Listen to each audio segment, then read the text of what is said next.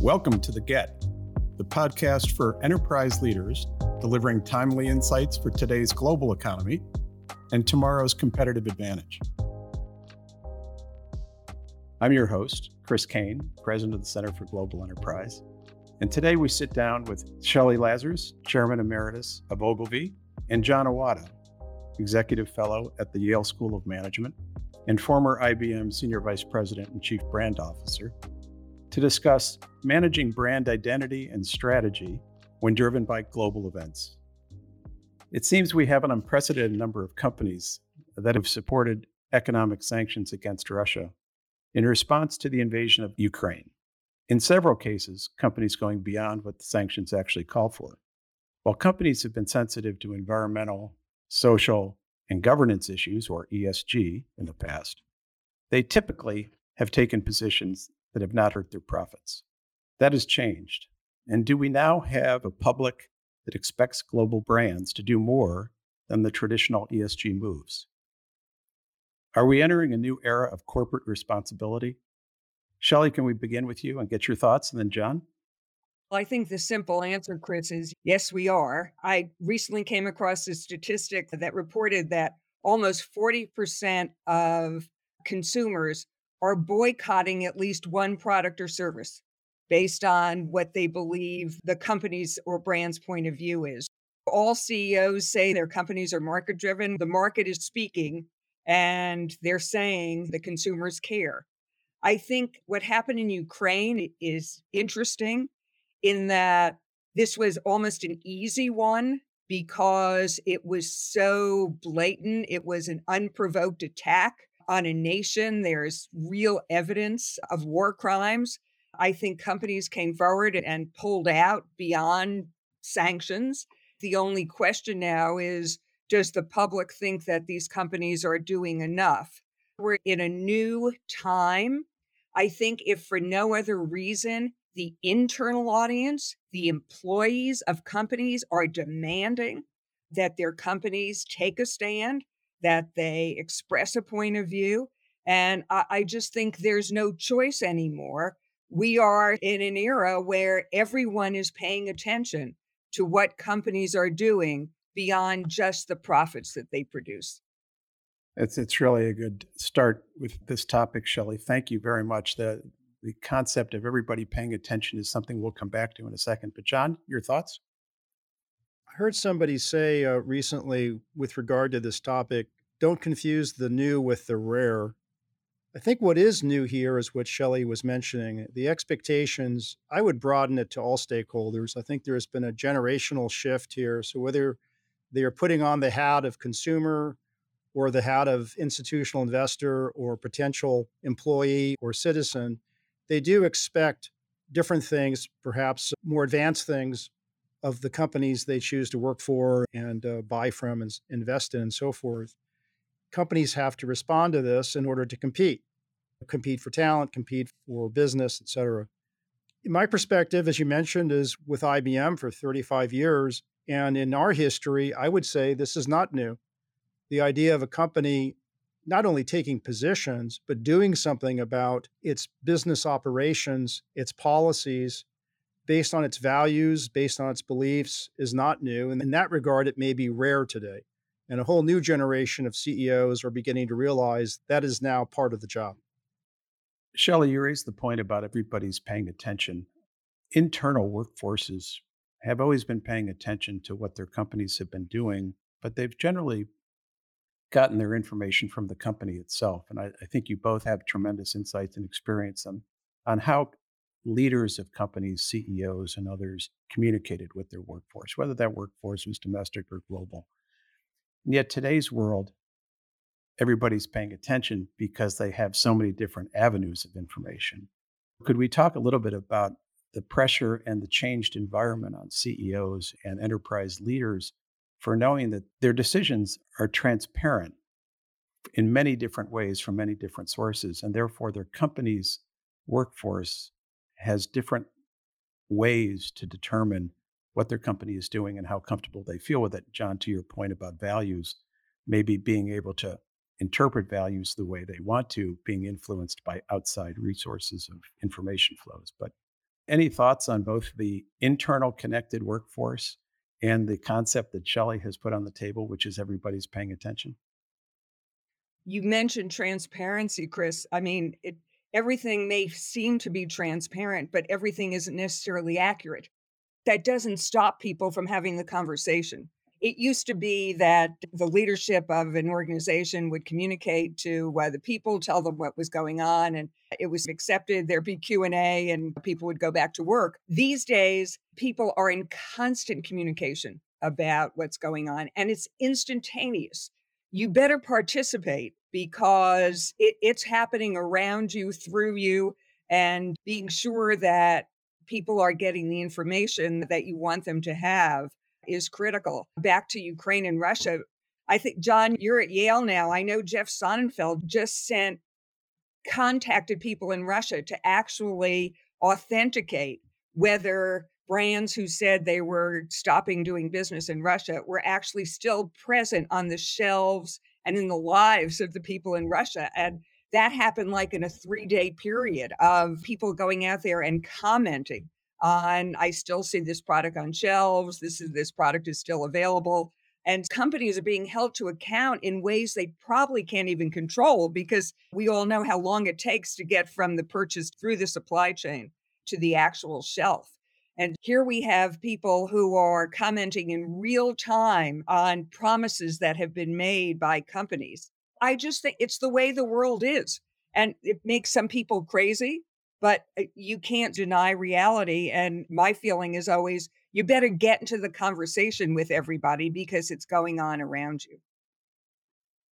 What I would add to that is it's not just the information that shapes the beliefs and perceptions of the stakeholders we care about. It's their ability to use social media and use the new platforms to their advantage in mobilizing and activating support for their views. Look, the fact that companies have had special interest groups or factions of the workforce who are trying to get management to pay attention to them and do something is not new. What is new is the fact that their ability to draw so much more attention, to get so many other people to join them, to amplify their voice, to sign on, to do things is new. And in that regard, a lot of CEOs are ill prepared to understand these new forces that command their attention. How far does the CEO have to go in order to satisfy the stakeholders who are paying attention to the company and the company's role in societal trends, and in this case, geopolitical trends? It used to be that a company could take an action and the action could be measured, and the measure would be considered good enough. But it seems today that we have companies who are being asked to take stronger and stronger positions. And I would think from a management perspective, calibrating how much is enough, or where do the parameters of the right position start and stop, is an interesting leadership conversation. Strong positions, are they going to be required by external stakeholders in a way that they haven't been required in the past? I'm not sure that they haven't been required. The ability for a group of employees to express how they feel has gotten much more sophisticated and powerful. You just have to look at Disney. I don't know what actually went on within the company, but you had this feeling that you had this group of employees that were just pushing and pushing the CEO to come out and make a statement, to the point where his judgment, I guess, was that he had to do that or he would lose the trust and belief of his employees, but with enormous consequence. And so, to me, in the current world, that is a great example of being pushed to the point where you have to make a decision because the employees or one of your constituents feels so strongly about something that if you fail to do, you're going to lose their trust and belief in you. And so, what's the impact of that on the brand, right? Shelley, you have worked your entire career around in brands and the importance of creating a brand identity and being consistent with that identity that you choose to create. And can your brand identity get away from you when you end up in situations like Disney, which you've just described?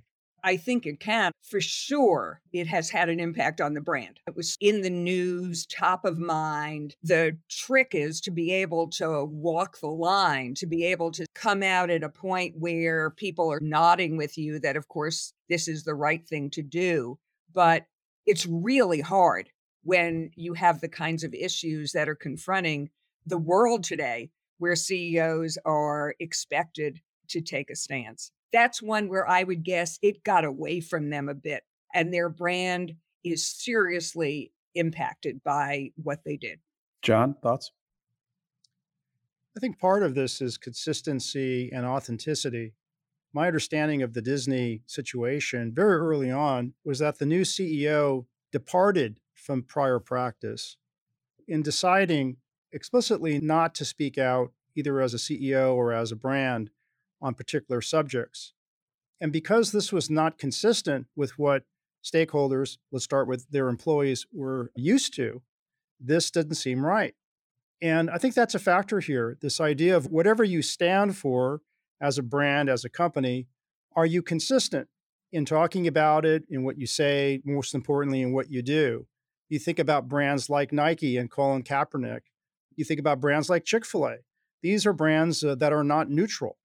And whether you like them or not, whether you support them or not, do you know what they stand for? And do they consistently behave in a way that reflects their values and reflects their point of view? I think where brands really get themselves crosswise is when they don't have a point of view, they don't have values, at least values that they take seriously in their decision making, in their practices and policies. So, consistency and authenticity are two guiding principles for sure. Just to add to John's point, I think the most challenging thing for CEOs now is trying to figure out which topic subjects are appropriate for them to have a point of view, because you do see these sort of flat-footed examples of companies that sort of had nothing to do with a particular subject or no connection to it, who all of a sudden pop out and make a statement about Black Lives Matter or some other topic that they haven't been connected to in any way. But I'll give you another example from right at this moment. Is I'm on the board of Organon, which is a pharmaceutical company that is focused on women's health. And so when the Supreme Court opinion was leaked, they felt a need, because of what they do and what they stand for. The CEO felt a need to come out and make a statement in support of women's ability to manage their own health and wellness. And I don't think it would have been appropriate for any number of companies to necessarily come out with a statement about Roe v. Wade. But when your whole reason for being is tied to women's health, I think it's completely appropriate, and you have to come out with a statement on that topic when that topic is raised. Part of the Yale work I'm doing on the how of stakeholder capitalism, talked to a lot of CEOs on this very question, Chris, and they say they don't have a very good mechanism in place, process, method, framework, or even philosophy. I asked them, how do you decide today? And they said, it's not good. Either we react because the pressure builds or the voices get loud, or some member of the executive committee pounds their fist on the table because they personally feel something needs to be done or not, or the CEO decides because of their own worldview and their own values. Ultimately, it's a question of materiality. Materiality by its nature is judgment of relevance and significance. It's not a rule. And what's material to the company's business, the company's risks, what's material to the stakeholders who matter to the company? David Kenny came to Yale last week, was asked this question by the MBA students. And David said, on certain issues, it's clearly material to Nielsen, his company, because they stand for trusted data representative of America. And on the census controversy on voter access, they clearly feel this is material, and they will speak out and take very strong stands and file court briefs and everything else. But on a whole range of other issues, including the Supreme Court leak on abortion, which happened the same week that David went to Yale, he said, this is a matter for employees, between Nielsen and employees, and we will likely not say something publicly because it's not material to Nielsen's business model. And the MBA students, for what it's worth, seem to accept that as a very reasonable approach. Yeah, I think the scope that a CEO has to make those judgments around geographically as well as topically it's just becoming increasingly more complicated and more complex. Let's take, for example, the things we've been talking about with Disney in Florida and Roe v. Wade, clearly impending emerging issues in the United States. But what is the responsibility of a global company where you're operating across the globe? And we have existential challenges such as climate change and the protection of the Amazon rainforest. How far does one have to go in order to be true to the values, be authentic, be consistent with something that is as relevant to everybody in the world as that, yet as geographically targeted as being maybe outside your corporate headquarters country? The functional expertise that needs to exist to have a management model for those kinds of decisions, Jon, as you've just alluded to in your questions to CEOs.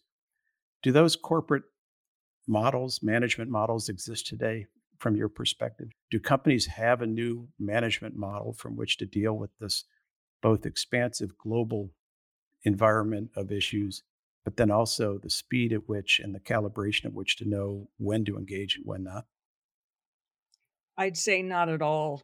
John's characterization of how most companies, global and not, are operating these days is completely consistent with my own experience.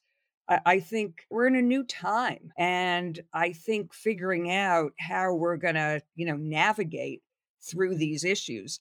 I think to another point John made before, the most important thing is consistent. You may be able to interpret, have some local issues that you have to deal with, but there should be, if you're a global company, there needs to be a global set of values and beliefs that everyone buys into and focuses on. I can't think of the number of times that a global company has gotten in trouble because some local person has made a statement. Again, back to social media, where we're all on all the time and everybody's reading what everybody says.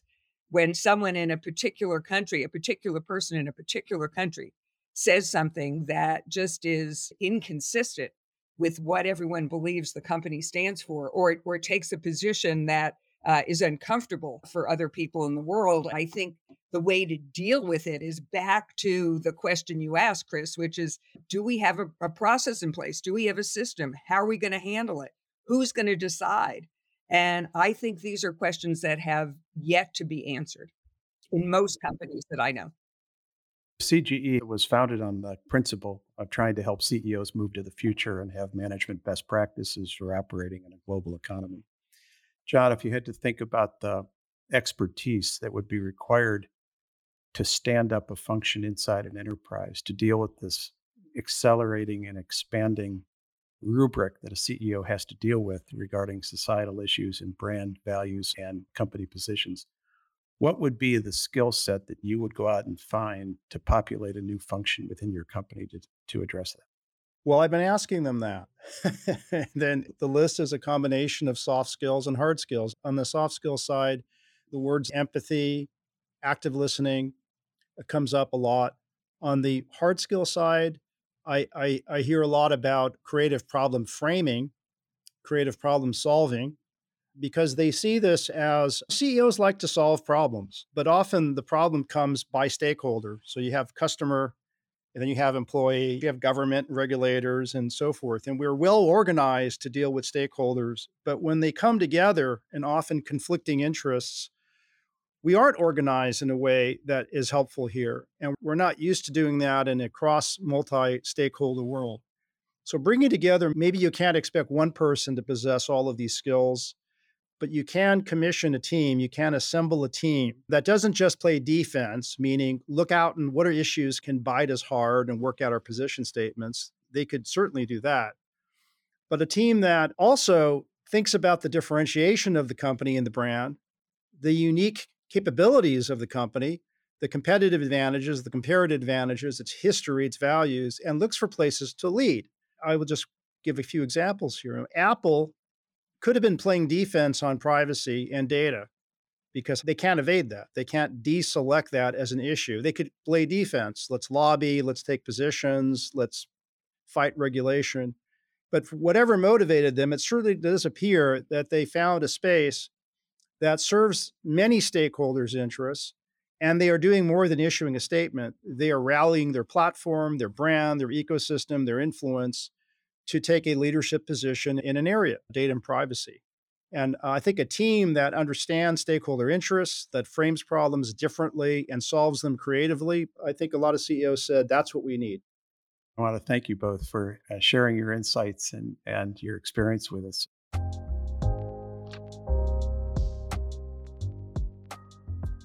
At the end of our program, we like to give our listeners some strategic insights to think about. We call it our emerging critical issues last minute.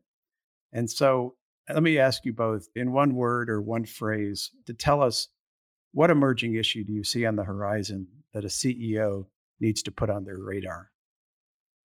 Algorithmic safety. Everyone's used by now to data and privacy and cyber attacks. And because of everything we've gone through in the past 25 years with the collection of personal data and what can go wrong with that, also the benefits of it. And then there's AI, and people jump right to the future and have these fears about sentience and Skynet and destruction of all jobs. I would say there's something much nearer term here that represents a real opportunity for business and societal value, but also a lot of problems, a lot of threat to trust, a lot of harm, and that is algorithmic safety. So all of these algorithms that are taking advantage of all that data, they are determining who gets hired, who gets the interview, who gets the credit score, who gets the offer, who gets into the university. All of these things are being determined not by some futuristic AI, it's being determined by algorithms. And CEOs, if they're not on top of this, they will be in about 20 minutes. Shelly? I would say the nature of work broadly. I think the conversation about where we're going to work, how we're going to work, what we're going to do as we work. We are at the very beginning of that conversation. I think one thing that COVID has certainly done is opened everyone's minds to what it actually means to go to work. And I think the divide between older people and Gen Z is huge. One thing I'm pretty sure of, there are not going to be a lot of people in the office on Fridays anywhere. But where we go from there, I think is going to be a critical conversation. I've heard young people say that they never want to come to the office and they don't know why they have to. And so if Facebook's going to give them the opportunity to work remotely all the time, then they're going to go with Facebook. Now, that's an extreme example, but I think dealing with this topic, it's the topic for today, it's the topic for 6 months from now, and I suspect it will still be the topic for 5 years from now. There you go. Our final minute, algorithmic safety and the nature of work, the collision between the two. Pay attention if you're a business leader. The Get is sponsored by the Center for Global Enterprise, celebrating 10 years of convening global enterprise leaders around the most important business transformation issues. All production and marketing for The Get is provided by Sandow Design Group. Our theme music is by Duzzy Funlove, available on Spotify. The Get is available wherever you get your podcasts. And for more information about the Center for Global Enterprise, go to www.thecge.net. And thank you for listening.